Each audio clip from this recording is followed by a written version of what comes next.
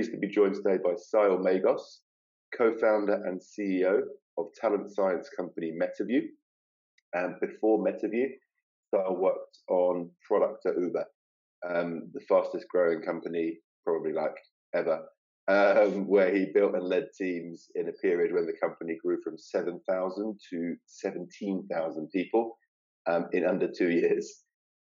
Now, he and the MetaView team are helping companies to make better talent decisions, up-leveling interviews. Sahil, thanks for joining us. How's it going? Yeah, it's good, thank you. How are you? Very good indeed, thank you. It would be great to kick things off with, a little bit about your story, really. Sure. I'm Sahil.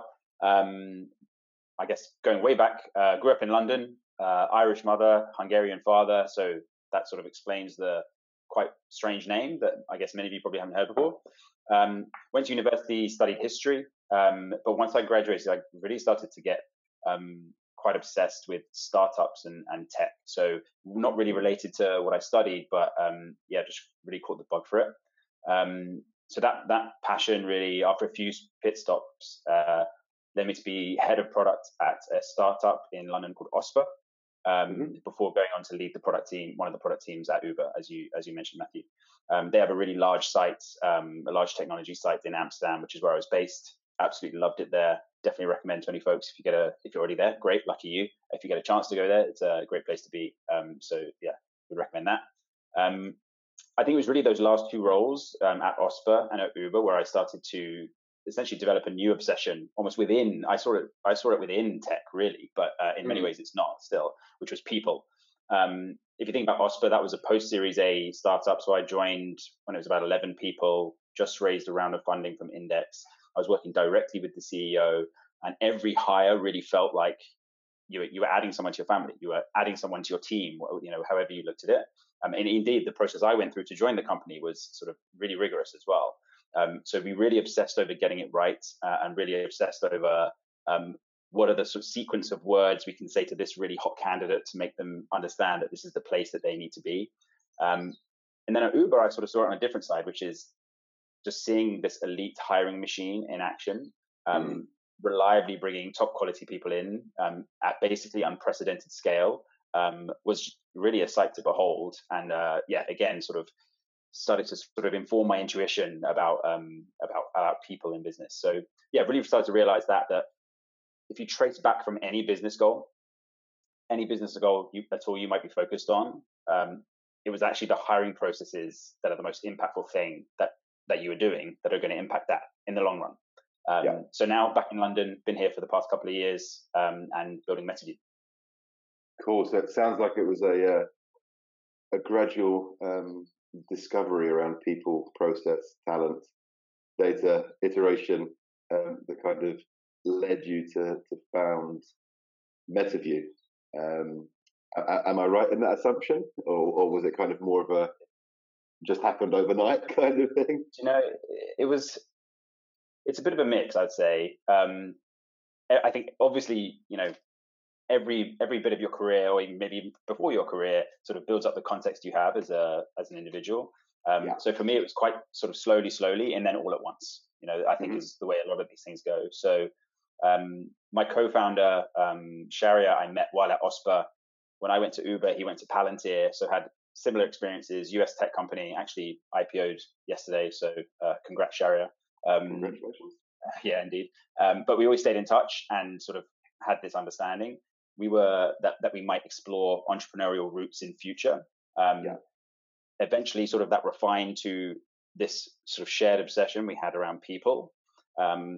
And we were jamming it for maybe a few weeks, and we were using what's known as the How Might We framework. So the How Might We framework is basically, some of you may already know this, basically where you start your sentence with how might we, end it with the change that you want to see in the world. And it's just a way to sort of open up your horizons around what might be possible. So the phrase that we had that we started to jam around was, how might we make it so that no bad hiring decisions are made again? And once we did that, that's when everything really accelerated. Because actually we realized, well, what's the reason for bad hiring decisions at the moment? The key inflection point is interviews. That's where the decisions are getting made. But there's almost no data coming out of those interviews. So how can we possibly help companies get better at that thing? well, that's the problem then. How do we turn those interviews into data? And once we did that, and given our understanding of speech to text, we sort of very quickly honed in on MetaView and the sort of started the journey towards its current incarnation. Perfect. Yeah. And so, tell us what is the mission and vision for MetaView? Yeah, so we help high-performing organizations identify, attract, and grow the right talent with unerring reliability. So there's a few key things there.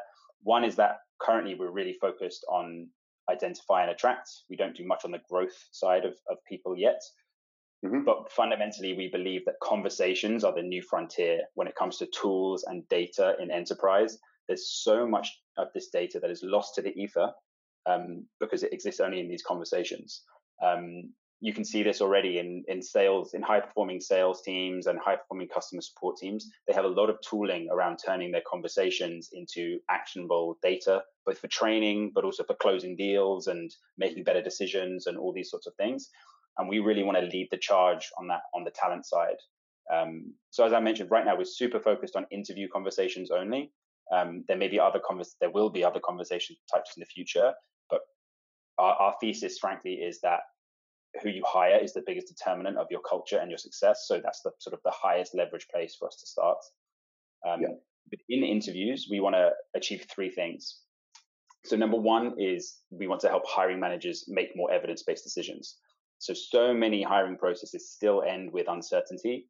And a lot of the time, especially if you're a high-performing team, if you're uncertain, you'll just say no.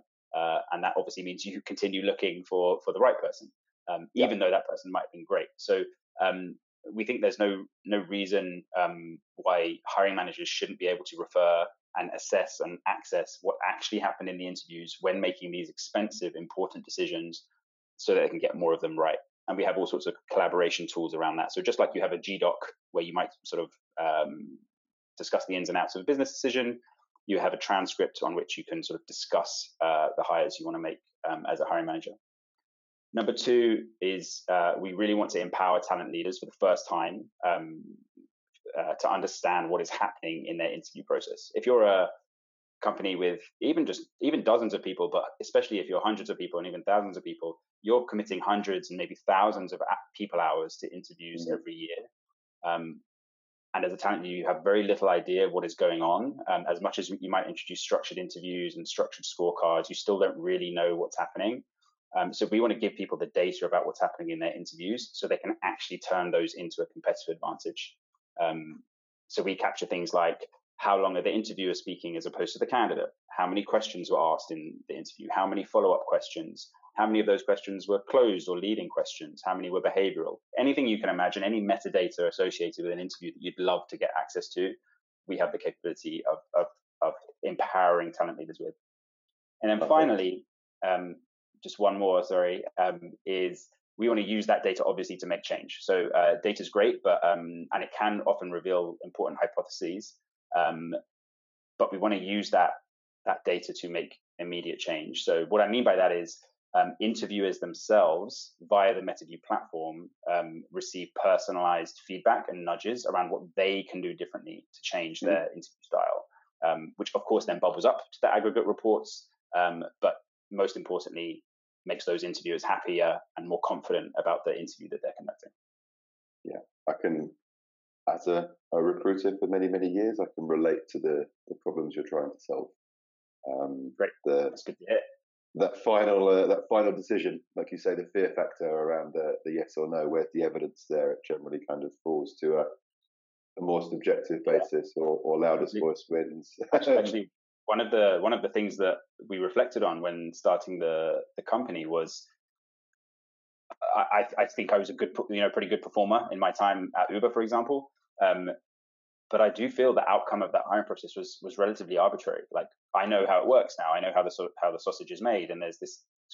It depends on who's available, who's going to interview that day. And if it had been a different cohort of people, I would have had a different outcome, and things would have changed. So yeah, removing some of that arbitrariness is needed.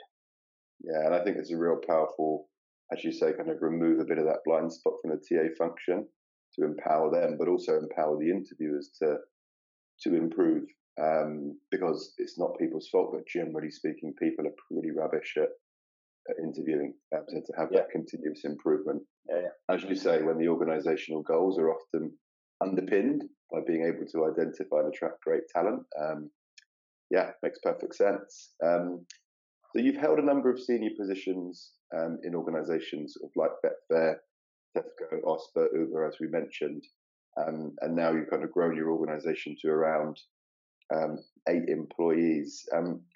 What's your approach been throughout when it comes to scaling teams, for yourself, from both a product perspective, but also from a founder perspective? Yeah, I think when I was internal, when I was working, let's be specific, when I was working at Uber, and less so to a degree also even at Tesco, where there was actually some really great talent as well, I had a bit of a sort of a technique around actually focusing much more on internal talent. So at Uber, for example, I was responsible for, I was involved in hiring product managers, product marketing managers, data scientists, designers, engineering managers. This is a large organization with lots of different projects happening at different times, lots of people who aren't super motivated at any one time in other departments. So really getting out there and networking within the company to understand who's great at what they do and who might be sort of a great person to bring along on the journey we're on was a really sort of great source of talent, actually. So that was sort of, I think of course, and the reason I think for that was Uber just had the sort of that external hiring machine down pat. There's not much I could contribute there, really. I did the odd sort of contribution to employer brand related things, but really as a sort of someone who had entrepreneurial ambitions within the company, entrepreneurial maybe, my best route to finding talent was actually sort of do it myself. So that would be one, is like really think around, if you're in a larger company, the landscape of the company, where are things, where there might be great talent who might be motivated to work on your project. And of course, there's like a painful conversation that might happen there. But the reality is, if that person's not happy in what they're doing, they're going to leave the company. So it makes sense to bring them into something that might be more exciting. So that was always a go-to for me. When it comes to MetaView, and obviously we're small, so it's always the case of bringing in external talents. The key thing that I focus on, we definitely have a high bar in terms of competency and skill, as all of our customers do as well. But the key thing that I really focus on is on motivation alignment. So the way I sort of visualize it is, Matthew, you're on a journey. I'm on a journey in my career too. MetaView's on a journey. Obviously, there's massive overlap between MetaView's journey and my journey at the moment, which is great. What I want to understand is, when I speak to a candidate, is the journey that they're on, are we going to help them get there? Is it mutually beneficial for us to join arms, even if it's only for a year or 2 years? Because I think that's a multiplier effect. So I really want to come away confident that MetaView is truly a good place for them to be in order to achieve what they want. Because I know that we both just get way more out of the relationship if that's the case. And sometimes you can get sort of incredibly skilled people where that's not the case, and actually it's not the best call to work together, because it's almost just regretful at the end of the day when it doesn't work out. So yeah, I focus a lot on that motivational alignment, and I think what that means for interviewers that might be listening to this is really be honest with yourself when you're coming out of the interview. Do you feel you have a thorough understanding of what that person is trying to do with their career? And if not, have the conversation again. And even if that's just a quick 15-minute call or whatever it might be, just really get clear on that. Because if you feel confident that them joining the company is going to help them get there, you will be able to earnestly and genuinely sell them so much better on the role. And if they take it, you're both going to prosper. So, yeah, I mean, I'm less involved in assessing, I guess, skills and behaviors in our organization, but the interview and conversation I have, like, this is the question, this is the conversation. You have to, I feel I really relate to this question, and I feel a sense of responsibility if I'm asking somebody to leave their organization as CEO of ours, that what they want is something that we can deliver, and also that we're all aware that the world of scaling organizations can take many parts. So that might not be in exactly the time box they expect, or it might fork and we have to make some decisions. But I completely agree. And people often over-index on the the selling part, and you need to be selling against what the person wants, right? What their needs are, and if you don't understand this, you can find yourself in some awkward conversations with people later on. And I think it's a core. For as long as obviously MetaView, we want to be a large organization, and fingers crossed one day we will be, and maybe we won't have this luxury. But one of the advantages you get as a smaller organization is, in my case, as the CEO, I can speak to everyone that we hire. I don't know about if that's still the case for you or not, Matthew. But even as we get sort of beyond the size we're at now, the idea that you could take this quite tailored view, very personal, very personalized approach to identifying and attracting the right person for this sort of one or two roles that you're hiring for is it's a luxury. So, and it's a competitive advantage if that candidate is also speaking to a series of other larger companies, which they are more like numbers. In that case. So it's important to lean into as well. I agree. Couldn't agree more. And that's a really useful practical tip. And I think not just necessarily for CEOs, but I think those sort of heads of team leaders, anyone that's responsible for that person's career, should certainly be asking those questions as a tangible takeaway from this.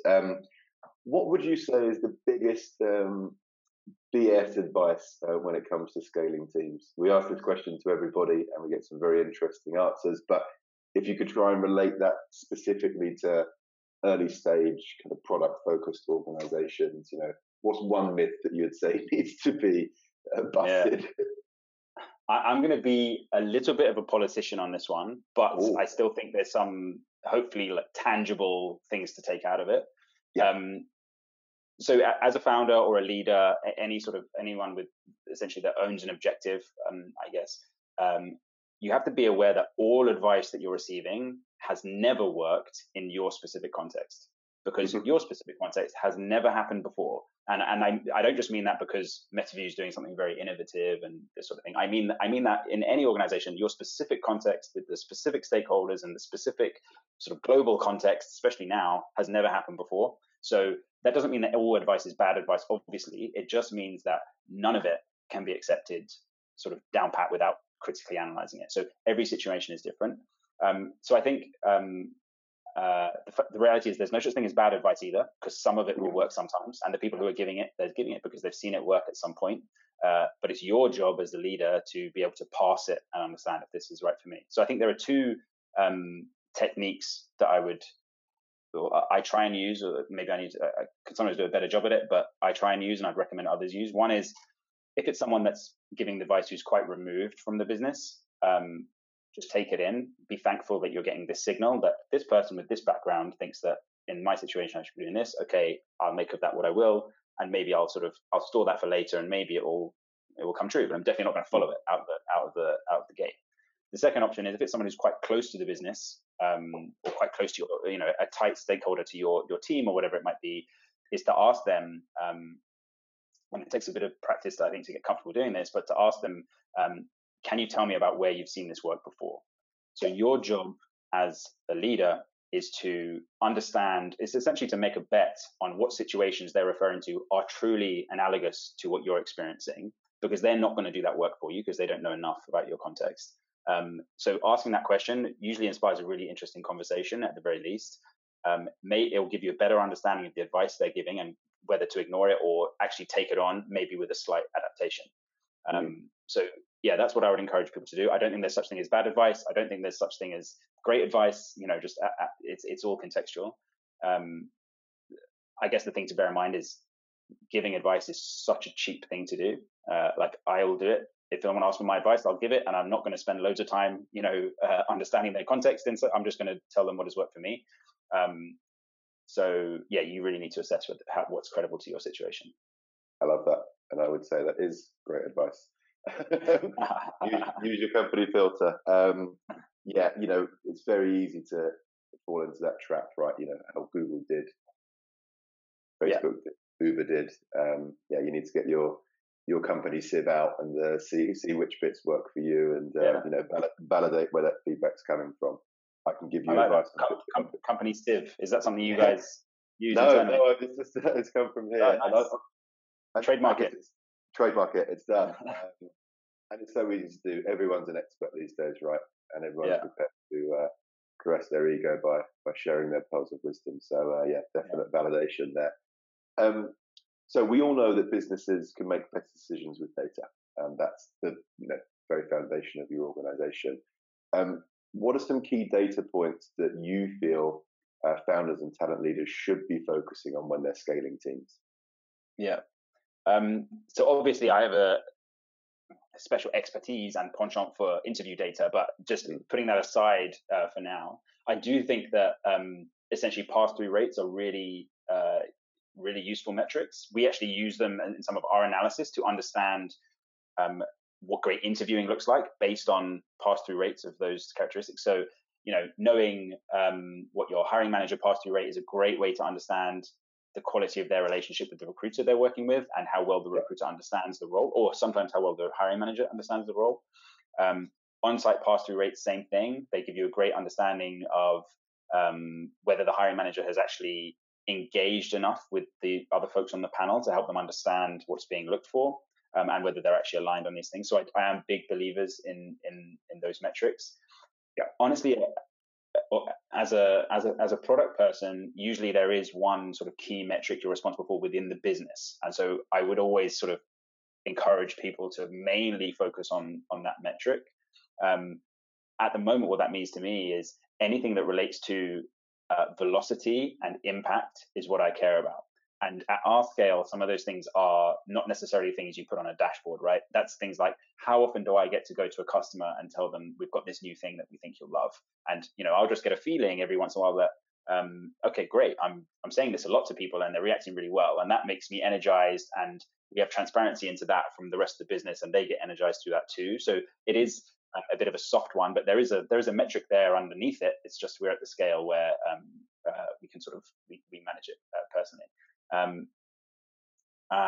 So I would really focus on those things. For us internally as a business, the metrics that we care about on the product side are essentially amount of engagement with our products. So literally, how often are people using it, and how often when we give data or feedback to talent leaders and interviewers, how often do they tell us it was helpful as opposed to not helpful? And we aim to keep that very high. So we start to get worried if that dips below 90% of the time. So we want a very high signal to noise ratio. We want it to be all signal, nothing that distracts you or gets in your way from helping you do your job. So that's the one that really matters to us at the moment. Great. Perfect. And in one of your recent blog posts, you shared some of the most common but also easily addressable mistakes you've seen through your own data and experiences yourself. Are you able to tell us a little bit more about those common mistakes? Yeah, for sure. It's like my favorite topic. So definitely.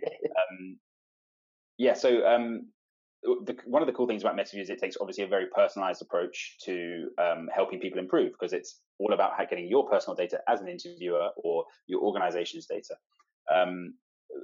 Doesn't change the fact that there are some common things that folks do. So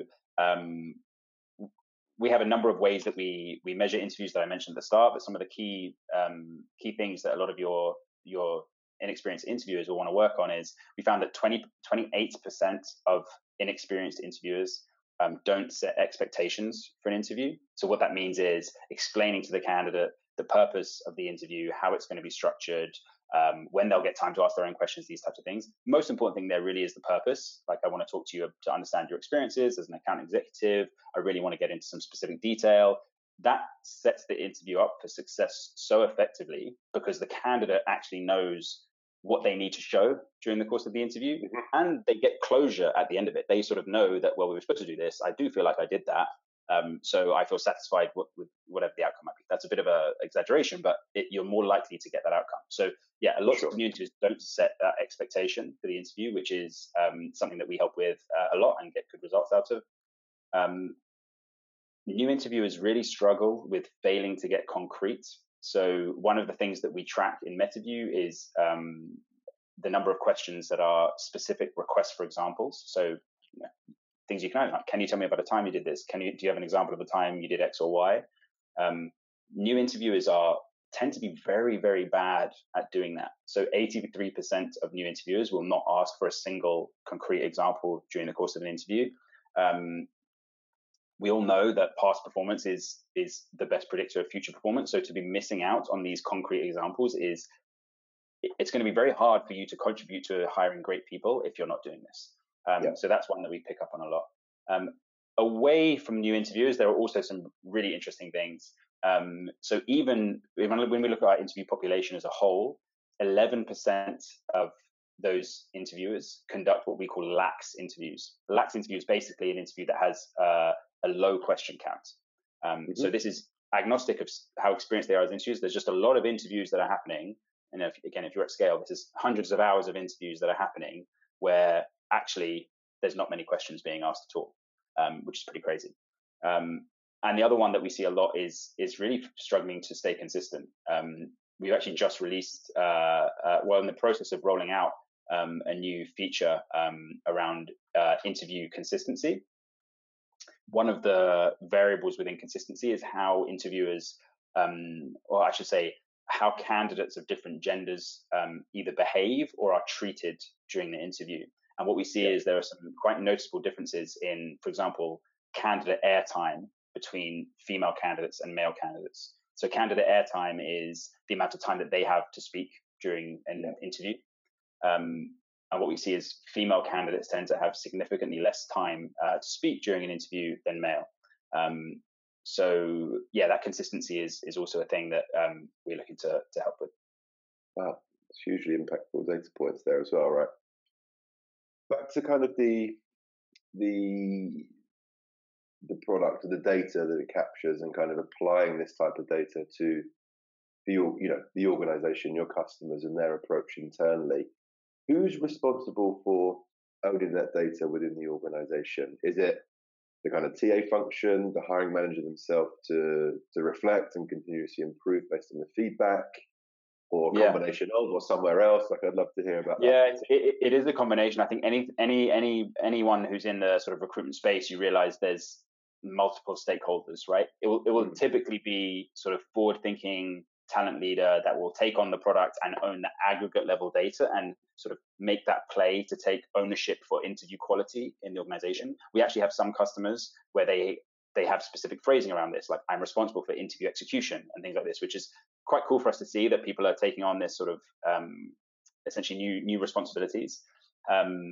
Sometimes that will be encouraged by senior management. There'll be a sort of just an intuitive sense that people aren't confident that the interviews are being effective, and therefore it will almost come via senior management to the talent leader. But that is the person that we engage with most. There are hiring managers or senior managers, I should say, that also care about the data within their organization. So their department, I should say, within the organization. And of course, at the individual level, of course, every interviewer is interested in their feedback and their metrics. So this product's been built by people who are most akin to interviewers and hiring managers. So we're very sort of sympathetic to making sure the product is no effort for them to use it, and B, excites them when they see the result. So there is a lot for them too.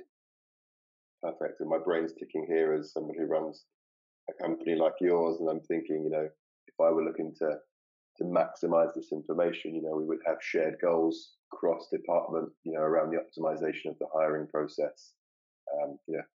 And people would have the responsibility for the different parts of the process they're responsible for, right? As you say, recruiters are hiring manager. That's a recruiter thing, right? First stage interview, the conversion there, the airtime, all of the different metrics. I'd be looking to share that responsibility within the relevant people in the organisation to make sure it's adopted. But the geek around those types of things. Touching on kind of the challenges of cross-departmental collaboration in some cases, and buying into the hiring process. Building a culture of hiring is something that I've been speaking to different founders about recently, and we've touched on throughout the series.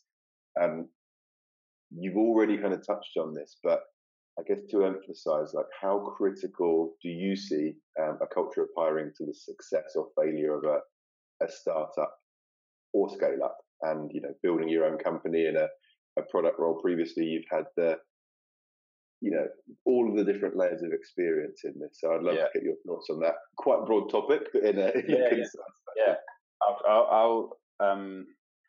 I mean, obviously the short answer is I'm with you, right? It's vitally important. I guess the point that I bring it to, or whatever, the phrase that for me has impact here is anyone that owns an objective within an organization. So you can have that sort of everywhere in the organization, down to individual contributors, of course, can own objectives too. But anyone that owns objectives within an organization will not achieve that objective if they don't have the right people in their team. It's almost so obvious it's not worth saying, but it sort of is worth saying because people forget about it and people maybe focus on what they can do. But actually, you're not going to achieve an objective of any size if you don't have the right people in your team. So that's really, again, going back to the start of the conversation, that's the starting point for MetaView in many ways as well. Like I was cognizant of that. I started to get increasingly cognizant of that in the last sort of 5 years of my career before starting MetaView. So yeah, that's really obvious to me, at least. I think one other thing that I find that I think is interesting and worth paying attention to too is I think as a leader, at certain levels, you're also trying to sometimes create a movement. If you're trying to do something really special, you really want to create momentum and create a movement around this thing. Obviously that's something we're trying to do here at MetaView. Interview analytics, talent science, these are things that we want to really move the needle on and make a movement around. Getting great people to join those movements, even within your company, if you're doing an internal project, is so energizing for the team, so energizing for the mission. And importantly, it also signals to external people that you're doing something special. And that could be prospects, that could be customers, that could be other potential future hires. But the feeling, which is, again, hard to measure, but the feeling that you're doing something special is something that people want to be a part of. And again, that does include customers. Customers want to be part of, they want to be early adopters of things of companies that are doing something special. Future hires want to be part of something that's going to sort of, have books written about it in future or whatever it might be. So I do think there's a side to talent that actually is one of the biggest force multipliers on that vision as well. Perfect. Thank you very much. We are over time and I'm getting some messages to tell me to hurry up. But thanks. If anyone does need to drop off the call, you absolutely can. This will be recorded. We've just got a couple of closing questions that we ask everybody. And that is there anything that you listen to or watch for inspiration other than, of course, this wonderful series? Of course, I was going to say yes, of course. I go in peaks and troughs of being a voracious podcast listener to being a voracious reader. At the moment, I'm very focused on some MetaView things, but the podcast I will sort of reliably listen to is one of our investors, actually, Village Global, have a really good podcast called Venture Stories. Village Global is like an organization funded by the likes of Reid Hoffman, Mark Zuckerberg, Bill Gates, Jeff Bezos, to invest in startups. So basically that means they get amazing access to awesome guests. And the host on that show, who's